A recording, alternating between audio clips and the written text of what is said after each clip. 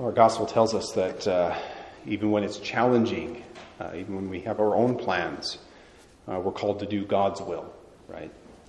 And it's God's will that we all be committed to defending the lives of those who are most vulnerable. So, I'm going to talk about abortion today. How can I not? It may be uncomfortable, but I just want to reassure parents with kids and stuff that I'm going to keep it's not going to get graphic. I'll try to keep the discussion appropriate. And before I begin, I know abortion has affected the lives of people in this community. Not because I have anyone in particular in mind, just because it's so common. So if you have had an abortion yourself or assisted someone in obtaining one, just know that God still loves you deeply. And I and we all care about you. We are all sinners, and it's not my job or your neighbor's job to judge your guilt for that action. That's God's job, no one else's. And circumstances that lead a woman to choose that are, I'm sure, very difficult, and the pressure on someone in a situation like that is incredible. I understand that. But in that case, I do invite you to admit that perhaps there was a mistake there, that abortion perhaps is an evil. And realize that God wants to heal any guilt or pain that you might suffer, not to condemn you. And that confession is a great start. And have no fear. I would be kind, right? And I would listen if you came to me into confession and confessed such a thing. And in fact, that would be something very courageous, and I would be very proud of any person that did that came and sought out God's mercy. So while I will talk about the evil of abortion and how it is an evil, and know that it's not my job to condemn and be angry at people who have been involved in bad things, and not like the apostles in the gospel who are asking, hey, Jesus, can we call down fire to consume these people? No, that's not what Jesus wants. He wants us to love them, to kindly help people find their way back into God's graces. So with that, here we go. Friday was a very big day in our nation's history. The Supreme Court ruled that there is not, in fact, a right to abortion in our nation's Constitution. This overturned Roe v. Wade and, is it Planned Parenthood versus Casey? Another case, a related case. Roe, back in 1973, a Supreme Court case in 1973, bypassed any debate or legislation on this issue and forced legal abortion on all 50 states.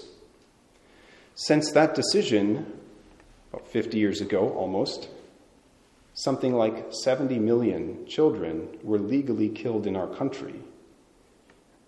In the decades when Roe was in force, abortion became very common. Something like 1 in 4 women, statistics say, on average in our country, have had abortions. And I recall a statistic that at one point at least, more than 40% of pregnancies in New York City were ending in abortion. 40%. And the one abortion clinic that is in North Dakota, it's going to move now 5 miles across to the east, across the river now, since North Dakota changes its laws. But the one clinic in North Dakota, in Fargo, in 2020, 1,171 abortions were performed. It's like half of Stanley's population wiped out. And that's a normal year for that clinic. Or, if you want, 2 1/3 birth-olds gone every year. Before Roe versus Wade decided this issue for everyone, individual states had the power to make their own laws. And in fact, they were making their own laws to restrict this practice. That was the will of the people back then. But with Roe v. Wade, those laws were rendered useless until Friday. Given, as I mentioned, how common abortion has become and how it's become so entwined with political party politics and divisions in our country, What happened yesterday was a huge and sudden change, even though we were given a warning with the leak, right? Now that's why Friday, as I say, is a historic day in our nation. It is really going to change things. Sadly, though, many of our nation's political leaders, our lawmakers, our media outlets, and even corporations now are expressing their ideas on this. They're proclaiming things that really aren't true about what has happened and what the implications of this are for women in particular. And so I wanted to briefly address 6 of these issues now, things I've just been hearing and seeing in social media and in news, because I know we're going to encounter them in our discussions with family and friends and so on. First, some have the idea that abortion is now illegal in all 50 states. That'd be nice, but that's not what this court decision did. All this recent court decision does is it returns the right to make laws about abortion to the states and lawmakers. So in North Dakota, abortion will become illegal because that's what the voters in North Dakota wanted.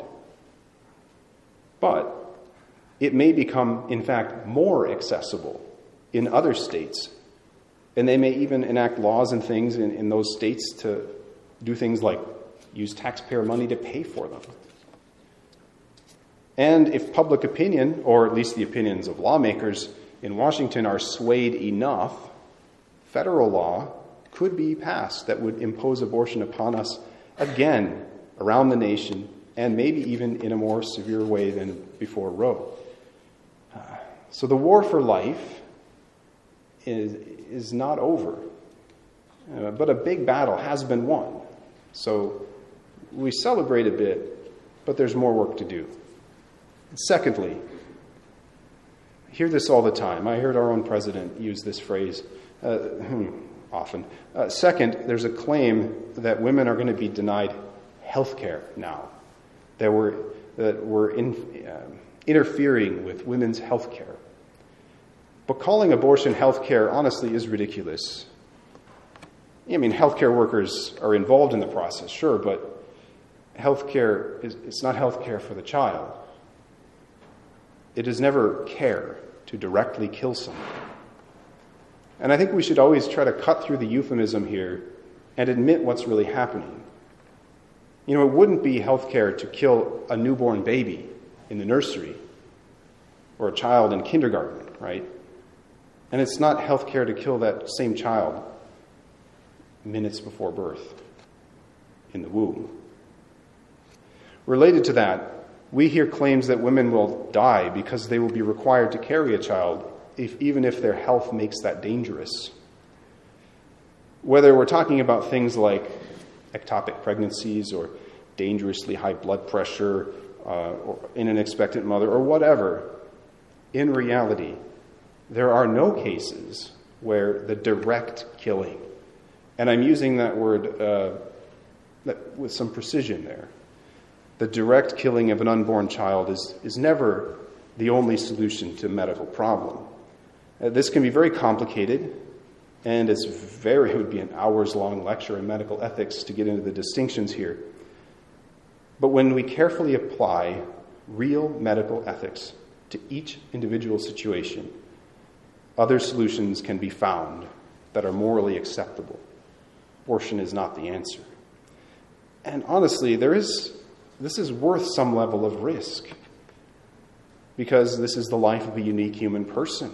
It's a little boy or a girl, and they have as much right to life as the mother and the father.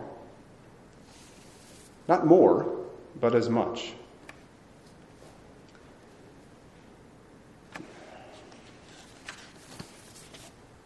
Where did I go here? All right, number 3. People are arguing that women should have a right to do what they want with their bodies. And honestly, that makes sense, and they should. But the child in the womb is not the mother's body. You know, sure, the child needs the mother to live, at least at first. But so do 3-month-old babies, right? But we don't kill 3-month-olds because they rely upon their mothers for shelter and food. We find other ways to help them. The unborn child is not the mother's body. He or she has, for example, their own unique DNA. So people need to stop saying, my body, my choice, because it's not your body. Fourth, people are arguing that victims of rape should be able to obtain abortions. Well, many you hear this all the time. And honestly, many state restrictions on abortion that are going to be going into effect won't even block abortions like this. But they should. Victims of rape, those women, they deserve justice. Absolutely. And here's the thing, killing the child, it kind of absolves the father of a lot of responsibility. He gets off a little easier. The most innocent person in the entire situation is the little child. The child does not deserve to die because of the sins of his or her father. The same goes on with children conceived in incest. It's not the child's fault. They're the last person that should be punished.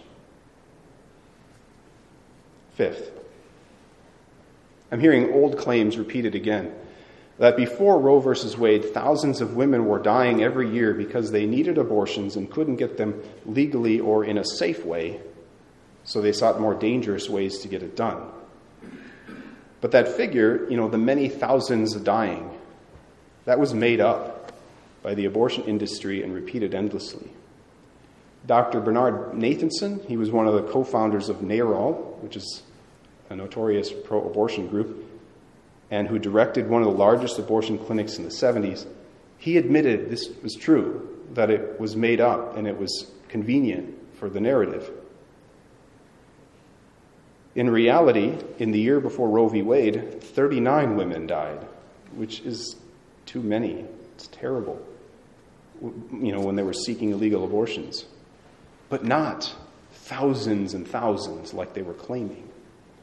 And even if more women were to die seeking illegal abortions, well, that still doesn't mean that it's the solution. We need to find better ways to help and support them and not kill their children outright. And finally, sixth, we often hear the claim that pro-life people are just pro-birth.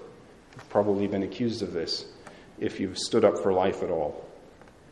The idea that we don't care what happens to the mother or the child later on.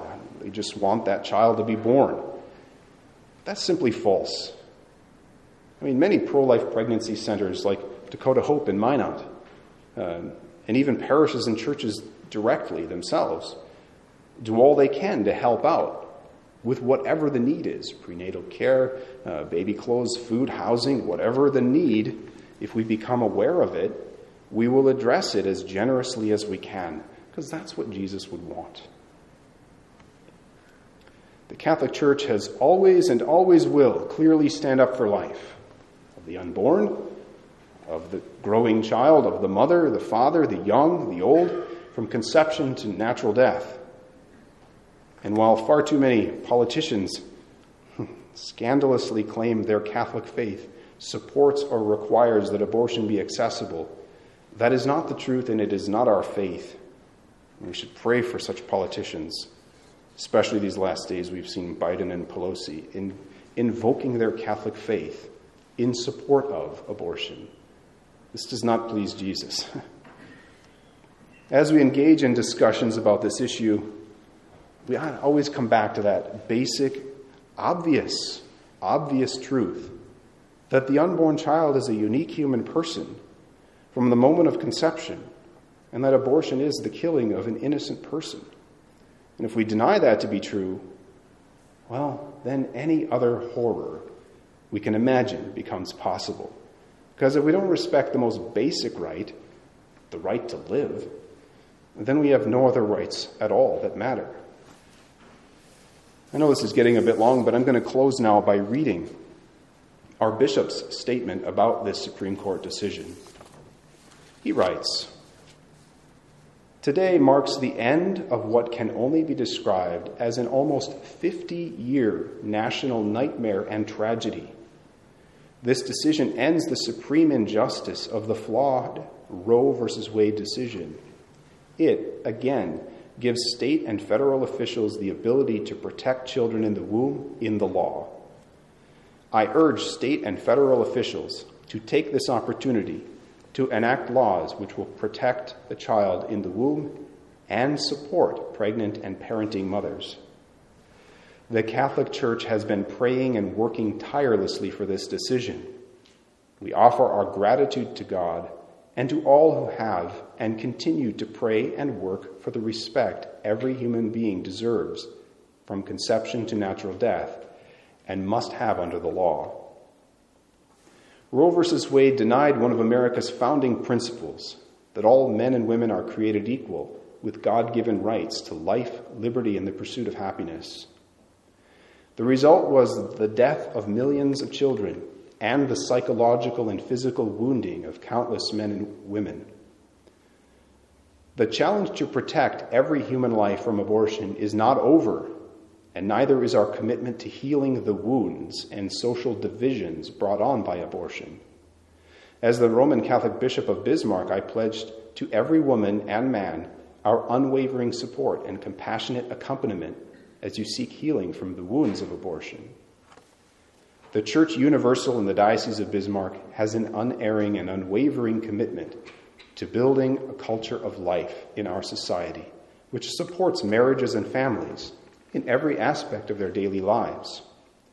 Our marriage preparation and enrichment programs in the diocese are available to all, and our support for the pregnancy resource centers across the Diocese of Bismarck will remain strong. The Diocese of Bismarck continues to be committed to building that culture of life which protects the God-given dignity of every person from conception to natural death, and which advances the common good of every person who is a child of God.